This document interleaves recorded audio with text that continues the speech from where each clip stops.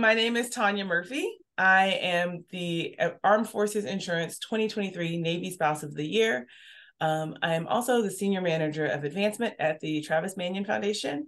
Those are my professional titles, I guess. I'm also a Navy spouse of 20 years and a mom to 3 boys. So can you tell me about you and your family's military journey?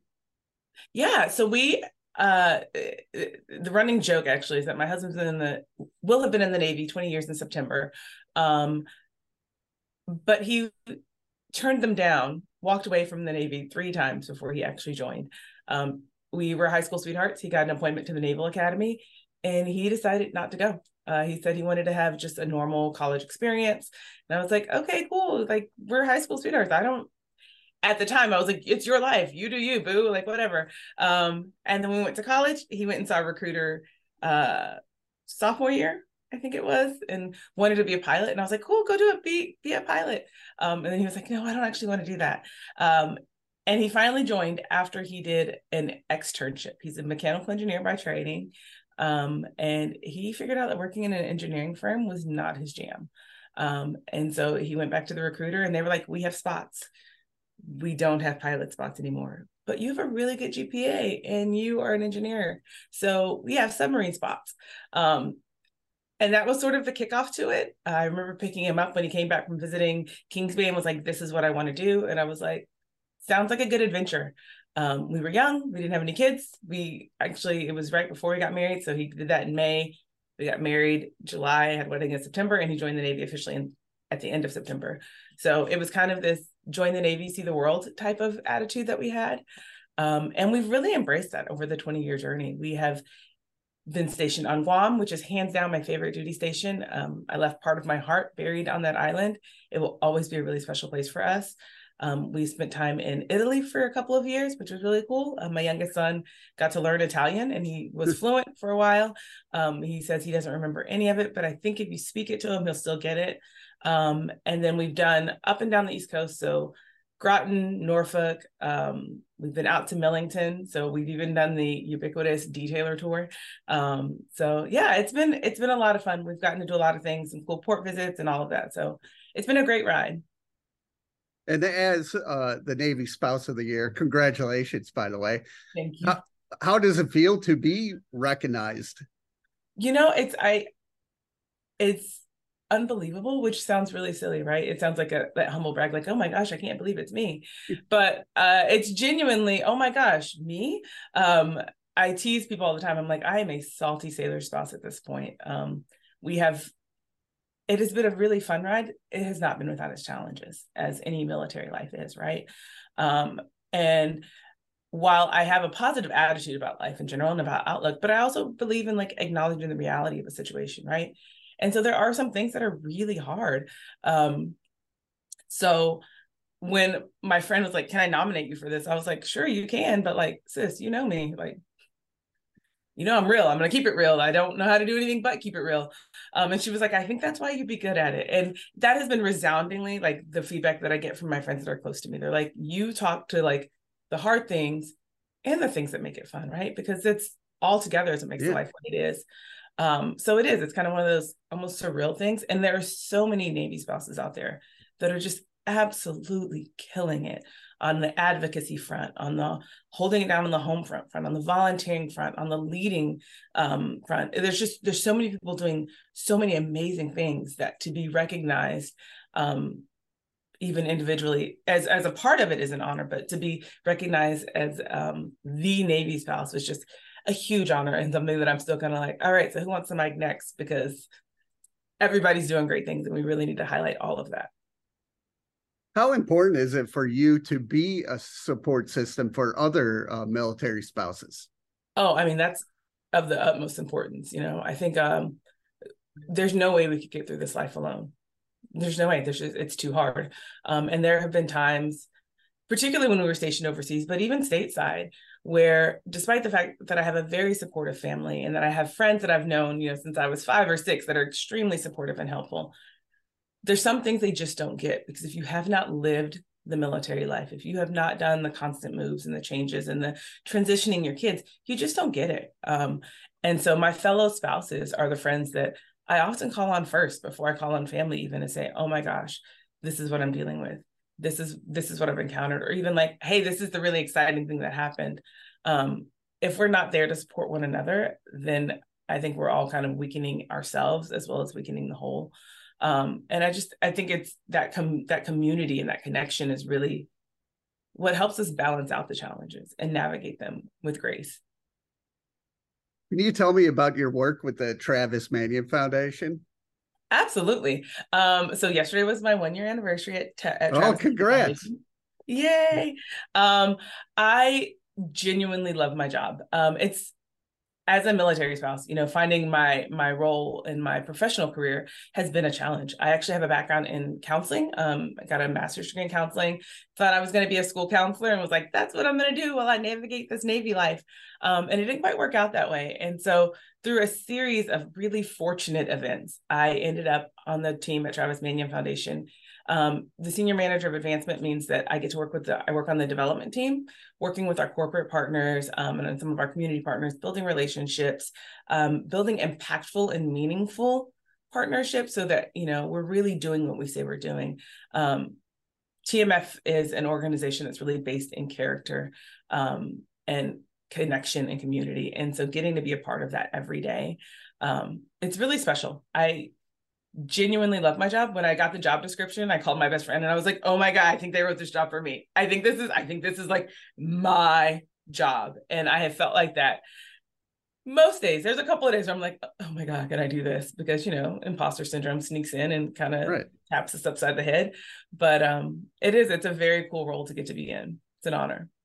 How does it feel for you that you are making an impact in family lives with the foundation? It is, I don't know if there's words really for it.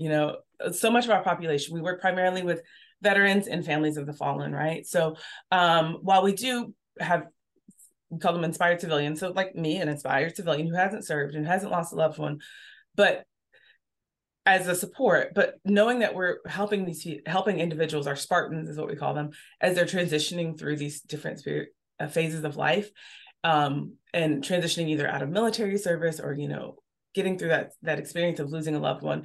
And then not just saying, here's some tools, but really empowering them to give back. So often when we are in a place where things are hard, where we feel like, like we're grieving or where we're transitioning and experiencing a loss of some sort, it can feel as though we've lost ourselves and lost our power. So rather than saying, hey guys, you're fine, what we do is we really reach out to our Spartans and we empower them to give back. Whenever you're in a position to give back to someone, that right there is so powerful and so meaningful, because it changes that narrative of someone being broken or less than. And it really says, you're not. You have had this experience that has been traumatic or hard or difficult, and you're not just like surviving it, you're thriving in it and through it and continuing to give back and continuing to serve. That's huge. Like, to get to be a part of that is amazing. So just talking to you and hearing your passion and inspires me already. But what are some of the things that motivate you? Oh man, first and foremost, my kids. Like I said, I have 3 boys. They are 11, 15, and almost 18, which I am slowly coming to terms with. But I think it's so important for us as parents, as individuals, to not only talk to our kids about like what's important to us and what we think, what should be important to them, but to also allow them seeing us live out our passions and seeing us live in our truth and do as we do, not just as we say, right? And so most of what I do is for that reason, right? So that my kids can say, this is how we give back. This is how we support others. This is how we create community. That's really been important for them as they've transitioned as military kids from place to place, is having that ability to reach out and build community. They're at different capacities of it, right? Because they're different kids and different ages, but they are a big part of what I do. And then the other part is for everybody who cannot speak out. A lot of times whenever we have challenges, whatever they are, it can feel like we can't speak to them. It feels like we have to be quiet about them. We have to be, secretive about the things that are hard, and we just have to keep that like positive lens on everything. That's not true. That's not true. Whenever we talk about the things that are hard, whenever we talk about the challenges, whenever I tell somebody the story of me living in Connecticut and sitting at a PTA meeting or a back to school night, actually, sitting there, and I'm visibly pregnant, and the teacher knows that I'm new here, and my husband's sitting there next to me, and we're talking, because I don't know anybody else in town. And the teacher comes up to me afterwards, and she said, "I am so glad you could make it tonight. I'm sorry your husband couldn't make it." And I said, "This is my husband, but my husband's white. And we were in small town Connecticut, and that was not what they expected, because I was the only Black person in that school, unbeknownst to me, right?" It's one of those stories where you're like, really? This happened when? And it was 2011. So this was not like, forever ago. Yeah, 2011 is when this happened, right? But sharing those stories are the stories, that's the connection point where somebody can be like, I had that happen to me, and I thought it was just me, or I thought maybe I was misunderstanding. And that's not, the stories are real, the experiences are real. And so whenever we speak to them and share them, we empower other people to see their stories as real and authentic, and we validate them, right? And then once we have that conversation, then we can start saying, okay, so what's next? How do we fix this? How do we move this conversation forward? How do we, and this is one of my biggest things that's so silly, but it's one of my biggest points. The question that you see asked so often amongst military spouses: hey, I'm moving to X area. What are the good schools? It's a simple enough question, right? It was the question I asked before we moved to Connecticut that first time. And I went to the school where I was told this is the best school in the area. Turns out it was a good school, but it wasn't the best school for my family. Yeah. Because we were the onlys. And it's not a great feeling, right? And so whenever I see that question, I'm always like, well, how do you define good? What are you looking for in a school? What are your kids looking for, right?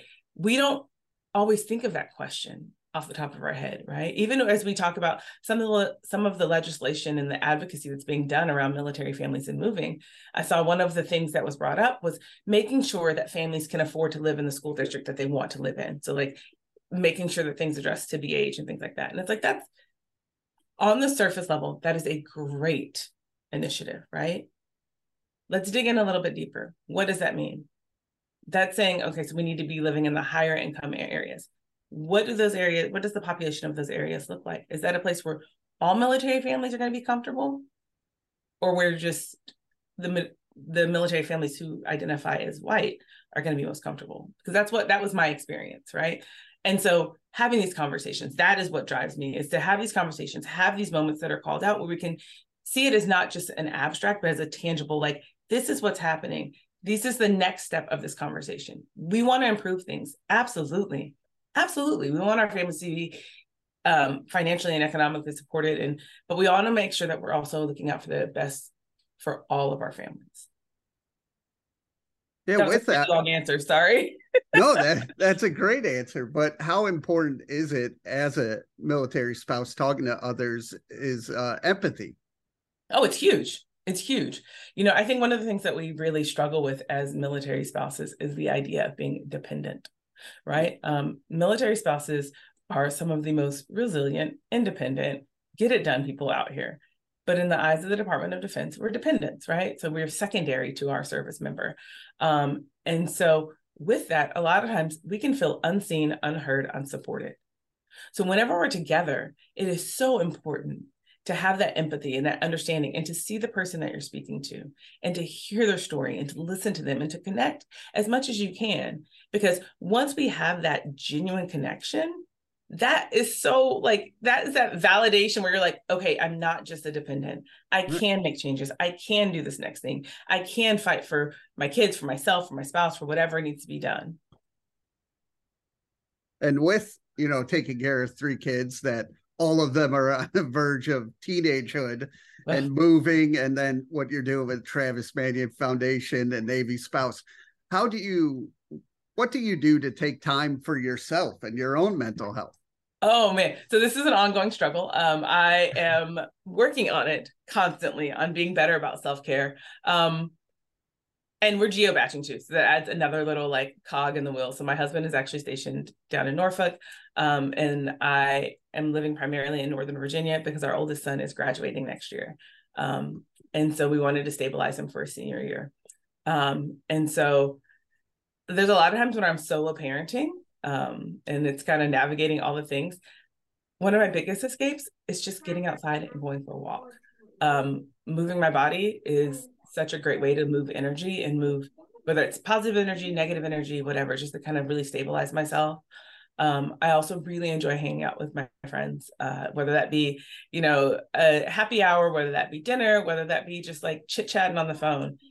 Just that connection in that community of sharing, like, oh my gosh, this is what happened today, or oh my gosh, this is what happened today. Having that touch point is really important for me. What advice would you give new military families? The biggest advice that I give to new military families is to trust yourself. And it sounds so like, well, of course I trust myself. But I think as we get on this journey, especially as we join as you join the military lifestyle, sometimes you can feel like there's so much you don't know that you have to lean on everyone around you to tell you what it really is. And that's true to some degree, right? Some of the things that we need to help with, but also trust yourself, trust your gut, and center yourself, and know that it is okay to show up as your authentic self. You don't have to try to fit a mold of someone else or what you expect, what you believe or assume someone else wants you to be or expects you to be. There's so much value in authenticity and showing up. And I think that's really important. So that would be my advice. What are some of the things you've learned from your husband? My husband's a nuke, dude. I've learned a lot from him. Okay.